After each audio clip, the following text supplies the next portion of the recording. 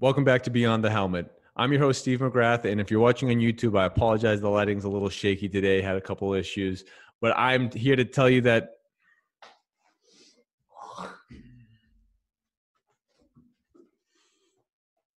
welcome back to Beyond the Helmet. I'm your host, Steve McGrath, and in this episode, I'm pleased to bring you Kerry Carter, and I apologize if you're watching on YouTube. My lighting here is a little shaky. But Kerry's going to jump into his football journey because from Stanford football, he went into play in the NFL for a few years, about 2003 to 2007. Then from 07 to 11, grinds it out in the CFL, wins a couple of championships along the way, and now he's the VP of football operations for Atavus. So he's going to talk about how he then transitioned to life after being an athlete, but still very close to football and sports in general. So now, without any further ado, here is Kerry Carter. If you like football, wouldn't you care about like where we're going with it and the companies that are leading the charge with the technology to change it? I believe it's Tacklytics. Yeah. So I think the journey like to Atavus and for Atavus has been an interesting one because it started as a rugby company way back in, I believe, 2010. And the founders, a guy by the name of Waiseli Serevi, and Serevi is a Fijian rugby player, played rugby sevens, and they call him the king of sevens. So he's kind of like the Michael Jordan of rugby sevens. Played forever, represents his country well. And then he came to the U.S. and wanted to work with a group that wanted to get rugby out across the nation, and so they ran camps and clinics and all these things. But he also went to church with a guy by the name of Rocky Seto, who's the Seahawks, was a Seahawks coach and worked with Pete Carroll at USC, and he was their tackling guy. And so when Rocky started talking to Waiseli about, well, how do they do it in rugby? And they tackle a lot more, but they seem to stay on the pitch longer, and less injuries per tackle and all those things. And so that's when the whole thing kind of started coming together. They started working with the Seahawks on that. And the Seahawks put out this hawk tackle video, which kind of blew up and went viral. And then as people started calling, Pete Carroll and the Seahawks, they started pointing them over to Waiseli. But at that time, they didn't actually have a football division. It was rugby guys, international players, Olympic athletes, all those things. And so they recruited a few people, a guy by the name of Rex Norris and others and myself, to come and actually start up the football side of things.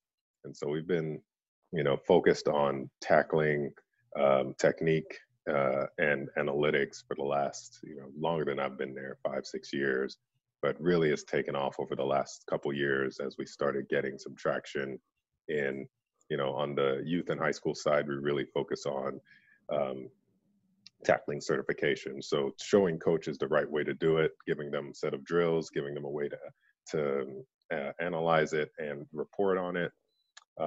But the certification part of it really is like making sure they have a good foundation to build on. And it's both about safety and efficiency. And that's a part to me that got me really excited that, I initially joined Atavus because I saw this safety component. So then we actually had way more data on the performance side to show when you perform these techniques in the right way, you actually are more efficient. And you not just about making tackles, but giving up less yards after contact, using your shoulder, not involving your head, and really protecting yourself as an athlete. So that really got me excited about what Atavus was doing. And we've been able to grow it since then. And now we work with teams at all levels, so all the way up to NFL teams, and in different ways, right? Some of them we just do, some scouting stuff for, but others where, kind of soup to nuts, we work with them in season. In the off season, we'll do analysis of their returning players, give them plans for the spring ball, for fall camp, and then all during the season, we're doing weekly analysis and reporting for the team so that they have a really clear understanding of, okay, how are we performing? Is tackling an issue? What elements do we need to focus on? And then, okay, how do we then make sure that what we're doing is in practice is showing up on the field? So it's kind of this really cool, cyclical nature, which I thought was, kind of ingenious in how they put it together. Absolutely. I mean, I just, today I released a podcast episode talking to Jake Miller. Jake runs Grit Player Services. So he helps athletes grow their platform. And I just love the fact that you can be very close to a professional sports, but not be an athlete. And what Atavus is doing is, it's cutting edge to not just make the game safer, but more efficient. Yeah. I mean, if you're a coach or an athlete, why wouldn't you be like, yes, I want to play smarter and better at the same time? And then for you guys to have that data, so in essentially real time on a day-by-day basis, you can go and tweak what you're doing and ultimately move toward. Matt Rule was Yep. singing your praises not too long ago, and sure enough, he's going to be. FCA.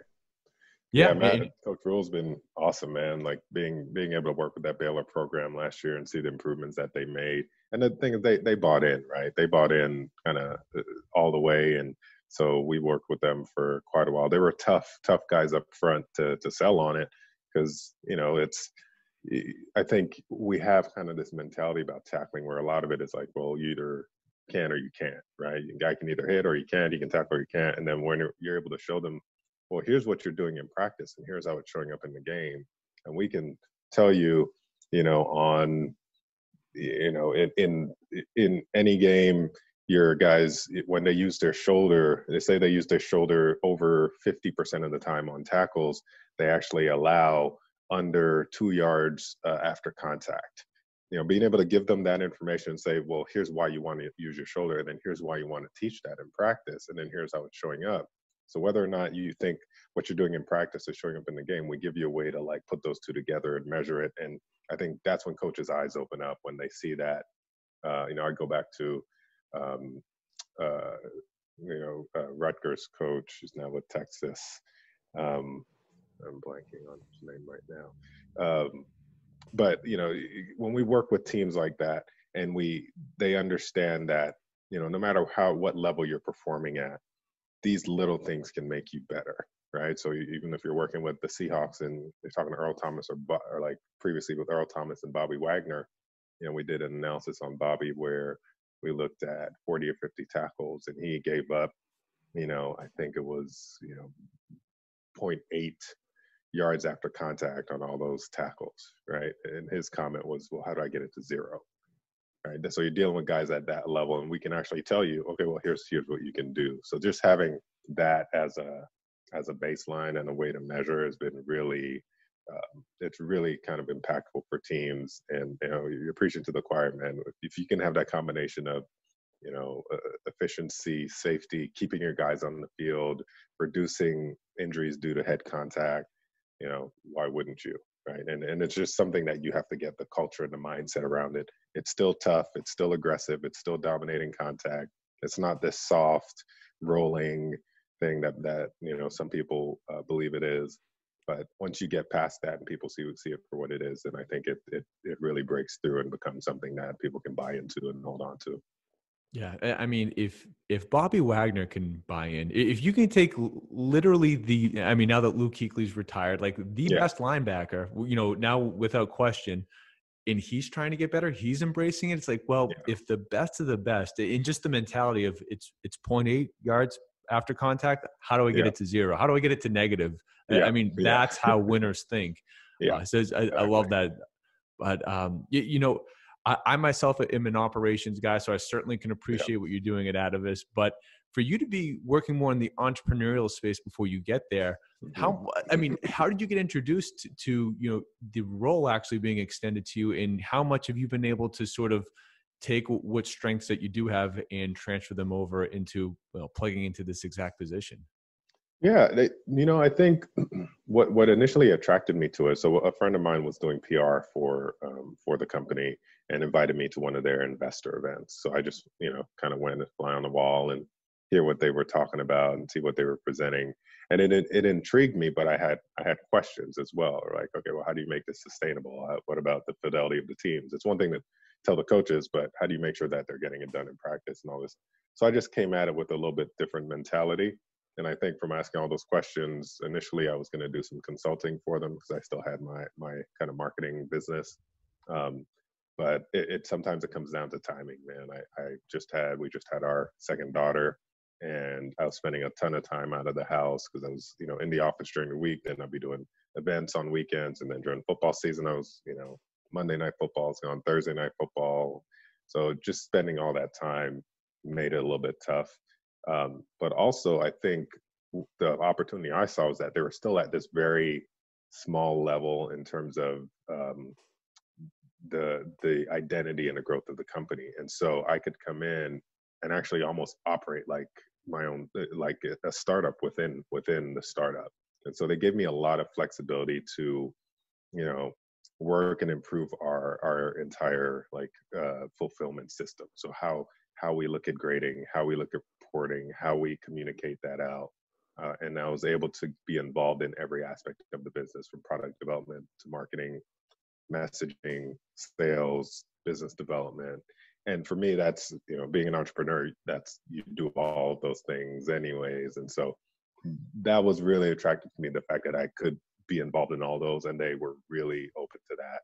And, it actually helped, I think, our business a lot, because we've been able to be very nimble. As a startup, I think once you get to a point and you get too big, it's harder to make decisions and move and shift. And we've kind of maintained that nimble quality, and even all my time there. And even up to now, I think we run really lean, and we keep run a really tight ship. And, we've changed up some of our processes, like adding part-time analysts in season, so to keep up with the demand, so yeah, it's been a really cool process. But like I said, for me, it's just like owning and being a part of the startup within this startup environment. So that was attractive for me.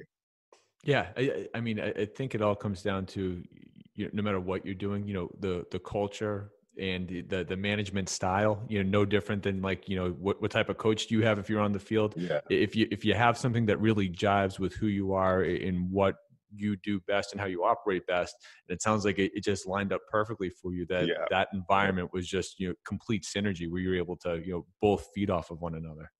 Yeah, no, I think it was, like I said, it was a good marriage of timing and opportunity. And they had a need, and I felt like I could fill that. And for me, I always have to be, my head and my heart have to be aligned when I do something, especially if I'm going to put a lot of my time and energy into it. And that's probably why I did my own thing for so long.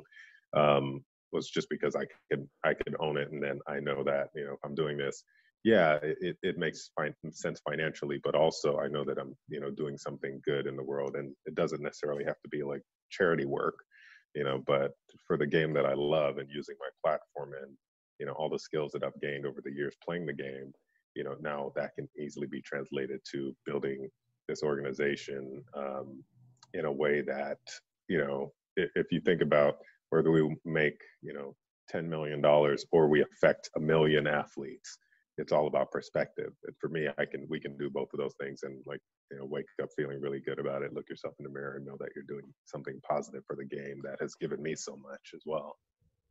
Absolutely. And I think that everything that I've seen is that you guys are well on your way. I mean, personally, if it's not obvious, I'm very excited about what you guys are doing, in the fact that it so much has been accomplished in such a short period of time that, where are we going to be 10 years from now? And that's the type, despite any, concussions and all the stuff that the NFL gets a bad rap for being associated with. Well, I feel like this is part of the change that will happen over time, that, we might get to a point where fans and players mandate it, but by the time they're mandating it, the technology and everything else will be there. So it feels like we're at the beginning stage of something very exciting. Yeah, no, absolutely. And just to be a part of that solution is exciting for me, right? I think the organizations, the NFL, NCAA, and whatnot, even all the way down to high school, they're trying to do things the right way. They're trying to put the rules in place, right? They're trying to make sure that you have the technologies, the wearables, and the things that can show where people are moving and where contact's happening. And I think where we come in is really more on the technique side, even though we're really analytics driven, but we're really about behavior change. We're about behavior modification. And, initially people say, well, yeah, it's hard to change someone's behavior. And yeah, we agree. But, that's exactly what coaches do. They modify behavior on a daily basis by doing little things. So to say that it's hard, I'm like, yeah, it's hard, but that's what the sport is. And a coach will tell you that. They can take, you know, a great athlete and put them into a position and teach them the intricacies of the technique, whether it's, you know, a defensive end and teaching them, you know, the hand movements, hand fighting, you know, that they borrowed from, you know, jujitsu and some of those other disciplines. And now they're teaching them this and showing them how they can use that to better themselves as a player and be more efficient with their movements and more effective. And, you know, just that alone is what really gave us confidence that we could, you know, we can actually do that same thing within this industry. But it is exciting to be at, you know, a point where it isn't widely accepted and it isn't, you know, commonplace. So there is still a lot of education as we go around talking to people, but I think much more right now because of the environment that we're in, because of what's happened over the last, you know, 5-10 years around the game. People and coaches are a lot more receptive to this type of change and behavior change and technique modification and things like that. Absolutely. Yeah. And like, I can't wait to watch it unfold. I'm happy to have learned of it. You know, I don't want to say early as if I'm discrediting the last 5-6 years, but I feel like compared to where we will be, I'm happy that I'm on board so I can watch the whole thing play out. Yeah. It's definitely early in my mind too. You know, to get here though, and you already referenced, you know, sort of what you learned as a player and an athlete that you were able to translate into the, you know, call it the second act of your professional life.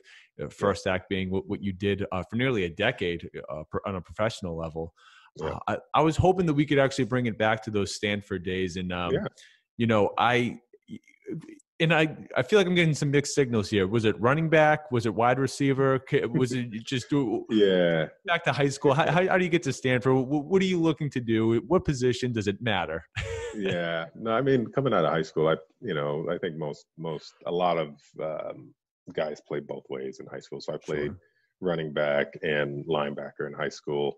But I actually knew I wanted to play offense going into college. And so I definitely, you know, most of the schools I got recruited as a running back. So Stanford was one of those that, you know, actually I didn't know a ton about the school at that time, you know, living in Toronto, and, you know, I was born in Trinidad. And so I've only been in Toronto for 9 years at that point. So I was learning a lot about the school and what they were about, but it got me excited because it was more than just athletics. It was this great tradition of high end, you know, academics and, you know, almost an Ivy League style education with, you know, top level football. And so, yeah, getting out to Stanford was a lot of fun, and, you know, had a great career there. Played 4 years, played as a freshman, you know, went to Rose Bowl my freshman year. And we had we kind of went up and down. This was a time we had Tyrone Willingham was our head coach. And so we had, you know, great year my first year, kind of went down my second year, great year my third year. And then Coach Willingham left for Notre Dame at the time. So we kind of struggled in my senior year. But, you know, I've done enough, I think, over that time to make it to the next level. And so, you know, having that ability to, you know, take what I learned in college and then start, you know, playing it at the pro level. I was able to kind of be free because I didn't feel a lot of pressure. I wasn't a high draft pick or anything. So I just went in there and tried to play ball and get back to the fun of it. And they really gave me an opportunity. And that's where I started to do a little bit more in terms of like a hybrid, you know, style. So I played running back, played low fullback, did kick return for the first time. And so, you know, at that point, man, you just want to get on the field. And I was playing behind, you know, Sean Alexander in his prime. So there wasn't a ton of reps to go around. So I had to find a way to get out there, and doing kick return and stuff was like, hey, I can touch the ball and, you know, I can make something happen. So it was a lot of fun. Yeah, right. I mean, anytime, I mean, period. That's a great way to look at it. But particularly as an undrafted, you know, free agent guy, it's like, like you're going to give me a chance to shine, please, you know, let me earn a spot here. But, you know, and I hate to put you on the spot like this because it's not black and white, but do you think it helps to have played for two different college coaches? You just get used to like, you know, learning different schemes, at different ways things can be run by the time you get to the NFL, or does it more hurt you because that path you were going on, now you kind of take a hard turn because now you have to get used to someone else's ideas about how to do things, and that can, have a ripple effect on your playing time. Yeah, I think it can go either way. For me, I saw it as, but I'm kind of an eternal optimist anyway, so you'll learn that through the process. But I saw it as an opportunity. But oddly enough, that senior year, my senior year, we didn't have a lot of success. We had a lot of great players on the team, had a ton of guys drafted, but I think we won like 2 games or something like that. So it was a totally new system. We were throwing the ball, 50 times a game, but I'm a running back, so we weren't running the ball not nearly as much as I would have liked. But the thing that I did take advantage of when oddly enough, you look at, okay, I would have loved to be drafted and gone to a team much higher. But one of the things I did was I looked for a team that actually had a similar scheme that we ran in college. And so when I was looking for options, I got calls from 4 or 5 different teams. And that was one of my big questions. And, Seattle actually ran a West Coast offense, used the same terminology as I did for 3 years at Stanford. So I thought it would be helpful for me if I didn't have to go in and learn a whole new offense at that point. And it was hugely helpful because then, if you're not thinking out there, you're able to react and just play the game in your most natural way. And that's, the most effective way to do it. So I think going in early, I knew the playbook and I knew my assignments in terms of blocking assignments specifically as a running back. They can't trust you if you can't block for the quarterback. And so I think it was really helpful for me. But the thing that you do get from being involved in coaching changes is understanding that, each change is actually an opportunity for you to show this coach what you can do. And I experienced that, obviously at Stanford, with going from Ty Willingham to Buddy Tevens. But I saw it again happen when I went to, obviously I went from the Seahawks to the Redskins, had to kind of prove myself there again. Unfortunately, tore my ACL, so I sat out, a year. And then when I went up to Montreal, I played a year, and then we had a new coach and a coaching change. And so that was that opportunity where I felt like, okay, here's a new coaching staff. I can teach them everything they need to know about me, by my work ethic, how I show up day in, day out, and practice and finishing. And so you just take advantage of that because you can always kind of wipe the slate clean and show the coaches who you are, on a day-to-day basis. Like we said, their job is to come in and, work with your behavior and modify it to help you get to your best. And your job is to come in there and show them how hard you are willing to work to be able to get out on that field. And then in the end, as long as you're performing and you're contributing, you have an opportunity to go out there and show it to the world. Yeah. And I mean, obviously you do that in Montreal, and it's one thing when there's a coaching change and, it's more or less, I don't want to use the word bum, but sometimes it's someone that underperforms in the opportunity that they were given. Yeah. But when Mark Trestman comes in, I mean, you're talking about someone that eventually what he does in the CFL paves the way for him to get into the NFL. Oh, absolutely. Can you just, without necessarily the X's and O's behind why he's successful, what is it about just his personality and his approach that he was able to take you guys and just immediately, cup contender every year? Yeah, Coach Trestman, he's a very cerebral guy, right? He's a lawyer, attorney by trade. And I think what he did was he got buy-in on the process, right? The things that he came in and did, it wasn't, he didn't really change up the offense. He didn't really, it wasn't about that. It was our attitude every single day. And it's, one thing that we still joke about to this day is check your demeanor, right? He's like, once you walk through these doors, I want to see they're going to watch the way you interact with the other players, the coaches, training staff, the equipment staff, the front office folks, and he doesn't care what's happening in your life outside of there. Not in that way. I mean, he does. He's a family guy first. If you have issues, you can go take care of it. But once you walk through that door, your focus is on football. Your focus is on, okay, what can I do today to get better and help this team? And he got the buy-in from the guys because the best guys on the team, Anthony Calvillos and Ben Cahoons and the guys that have been in the league forever who won championships, they bought in and they led the way in terms of how they approached each day. And so Coach Trestman was a master in my mind at getting people to buy into his philosophy on that daily work. It wasn't we all knew what the goal was, right? We did a Grey Cup. That was our goal every year. But in order to get there, you got to take care of business right now. Take care of business today. Take care of your body. Take care of your mind. Study, film work. All the things you need to do to prepare. And I think that's where he set himself apart, because he was able to do that and establish that immediately. And guys bought in, and I mean, we went on. That was probably some of the most fun that I've had playing football. Of course, when you're having success and winning games and going to Grey Cups, you're part of this huge, influx of success in a city. You're going to have a ton of fun, and yeah, it was just that. And then being able to play in 3 Grey Cups in a row, win 2 of them, like that's something I'll never forget. And a group of guys and friends that are my friends and family for life as a result of what we went through together. Yeah, absolutely. Yeah, well, winning cures a lot. Not that anything had to be cured there, but you did mention, but before we jumped into the CFL days, Sean Alexander, Max Strong is there, a great fullback, and you're able to cross paths with the GOAT while you're there. Jerry Rice, I believe, is on the roster while your time while you're in Seattle. Yeah. So just being around, obviously not Jerry in his prime, but Jerry Rice nonetheless. I mean, did you take anything away from how some of these guys were approaching the game, and what sort of, could you steal things from what they were doing? Yeah. Oh, absolutely, man. Jerry, especially, Jerry was he was a routine guy. The way that he got ready for practice every day was the exact same. It was implicit. He'd come in, he'd do it. He's come in at the same time, get his prep, get his warm up, get his stretch.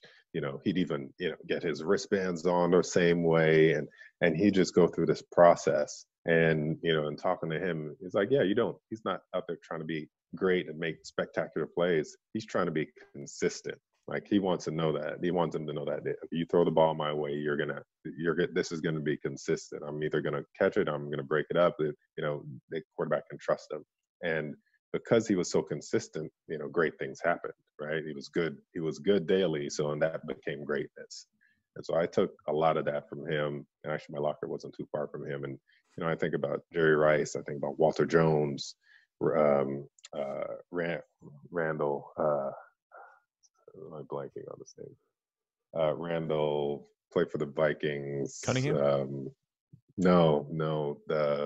John Randall. Sorry, John Randall. Oh, that's right. Yeah, so John Randall, like those guys who, in my mind, were like these legends, right? And seeing them come in and they had that same work ethic as well. Like John Randall never complained. Walter Jones never complained. He also didn't have to show up because he was franchised every year, so he didn't show up to training camp, and he just come on day one and, same thing, come, put his hat on, go to work, take care of business, and then no one could get around him. So yeah, I was lucky and blessed to be surrounded by a great group of guys. And, one of my favorites, outside of Jerry, I think Jerry's actually one of the first guys and the only guys I ever asked for an autograph. So I was like, I don't care. I'm gonna have to do it. But Matt, I'd say, Sean Alexander, great mentor, but Max Strong was my favorite, man. Taught me how to be a pro and how to take care of myself and how to approach the game and things like that. So I always had a lot of love for Big Mac. That's awesome. So, as we get to the end here, when you think about whether it's the guys that sort of helped you become a good pro, the coaches that you had along the way, I mean, not that you could really put your finger on one thing, but through that process, that decade-long process that you went through, what do you think are, some of the most important things you left that chapter with that have enabled you to carry that success into the next part of your life? Yeah, that's it's something I actually think about a lot, right? This idea of pressure, like, I think if you haven't been an athlete or haven't been in a high pressure situation in terms of a game type situation, playoff situation, championship situation where things can change at the drop of a dime. And they teach you how to deal with those, right? They teach you that process of evaluation that I talked about, that Coach Tressman was so high on, that daily evaluation, when I walk into, a corporation now, nothing, nothing that is being done there scares me in any way, right? The evaluation, the way we're evaluated on a daily basis, knowing that anyone can come and take your job, or this guy performs this week, like you could be, either, not suiting up this week, or you can be cut. That type of pressure was so heavy on you day in, day out, that now when I go into the corporate world and with that same mentality and free agent mentality where I have nothing to lose, now I don't feel that pressure. I'm actually like, I actually want it. I want to be evaluated. I want people to, see how I'm working and learn from it and pull from it and all those things. So I think that piece was really big for me, because it gave me the confidence to, be able to adapt in those situations and not feel undue pressure on my back. If we had a deadline come in, or a big project, or we're releasing, a new SaaS product, whatever it is, that gave me a lot of confidence to know that I can kind of deal with anything. And then there are just basic, things about leadership and cooperation, and how you participate and work together as a group to accomplish a common goal. All the things that we did for an entire year, as an organization, as a football team, in accomplishing that goal of getting to the championship, now we just shrink that down and we say, okay, well, we have these little goals. Okay, we got to get this website up. We got to get this product launched. We got to get these products sold. And you put those things into those buckets and you approach them the same way. So I think I've learned and taken as much as I can from my time on the field and around the coaches and around the players over the years, and really just translated that into everything that I do now with Atavus and with any business that I would be involved in moving forward in life. I think it's been a great platform and foundation for me. Absolutely. Awesome. But we'll Kerry, I want to get you out of here on this little thing I call the gauntlet. I just have a couple quick hitter questions that I need your knee-jerk answer on. All right. What's most important in winning? I'll do my best. I think you're going to be all right. Yeah. Number one offense or number one defense? Which would you rather? I go number one defense after seeing how the Seahawks have handled some things over the years. Now, favorite football memory? Favorite football memory. I think I almost have one by like, okay, high school and then college and then, Sure. But, I'd say, and it's a weird, obscure thing, but we played, Green Bay in the playoffs. I think it was my rookie year, and it was the game Matt Hasselbeck, went into overtime, and he said, we want the ball, and we're going to score. Type of, always get a lot of crap about that for Matt, but to me, just the allure of like Lambeau Field, right? And the frozen tundra of Lambeau Field and getting to play there in the playoffs, return kicks. That to me was just one of like my favorite memories, even though the game didn't turn out the way that we wanted it to. But it was like this little thing that I had always talked about. And you kind of hear the voice in your head of like the announcer, talking about the game and all that. So that to me was just like a really cool, fun memory. And I'd say the other one is scoring a touchdown in the Rose Bowl. That's Wisconsin. That was pretty good. Two very good memories. And I really appreciate both of them, because it's so easy to be like, oh, winning the Grey Cup or, winning the Rose Bowl. But like the fact that the exact moment, that's great. Now, did you have a pregame ritual, and has it transferred over to any way before any big meetings or big calls that you might have today? Yeah. For me, it's like, it's weird, right? It's almost like the opposite. Like football, I'd have to get hyped up, for games. I'm a calm person by nature and pretty laid back and all those things. So I'd have to get hyped up. So yeah, rituals are always important. And it's just, the things I would do with the other running backs, right? So just getting each other hyped up with if you remember the movie, The Program, where Alvin Mack and Latimer hitting each other on the shoulder pads. We're not doing the spitting in the mouth stuff. None of that craziness.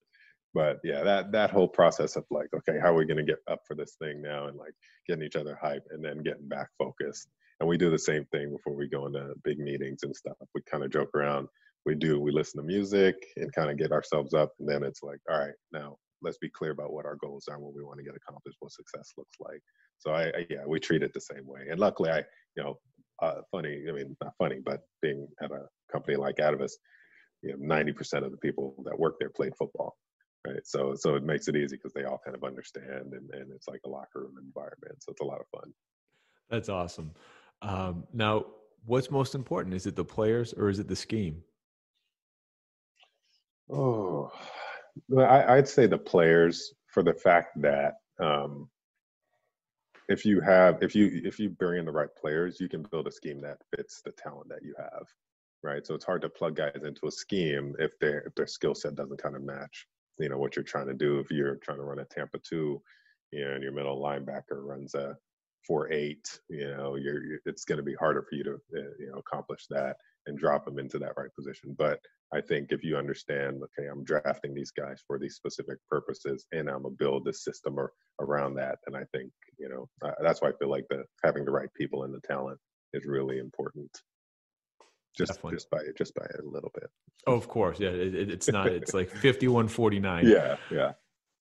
Now, lastly, just given everything you've been able to accomplish, on the field, your life after, and just considering everything that's going on in the world, what's the one best piece of advice that you would give to, have that level of success that you've been able to achieve, in multiple different things that you've, tried and put your work into?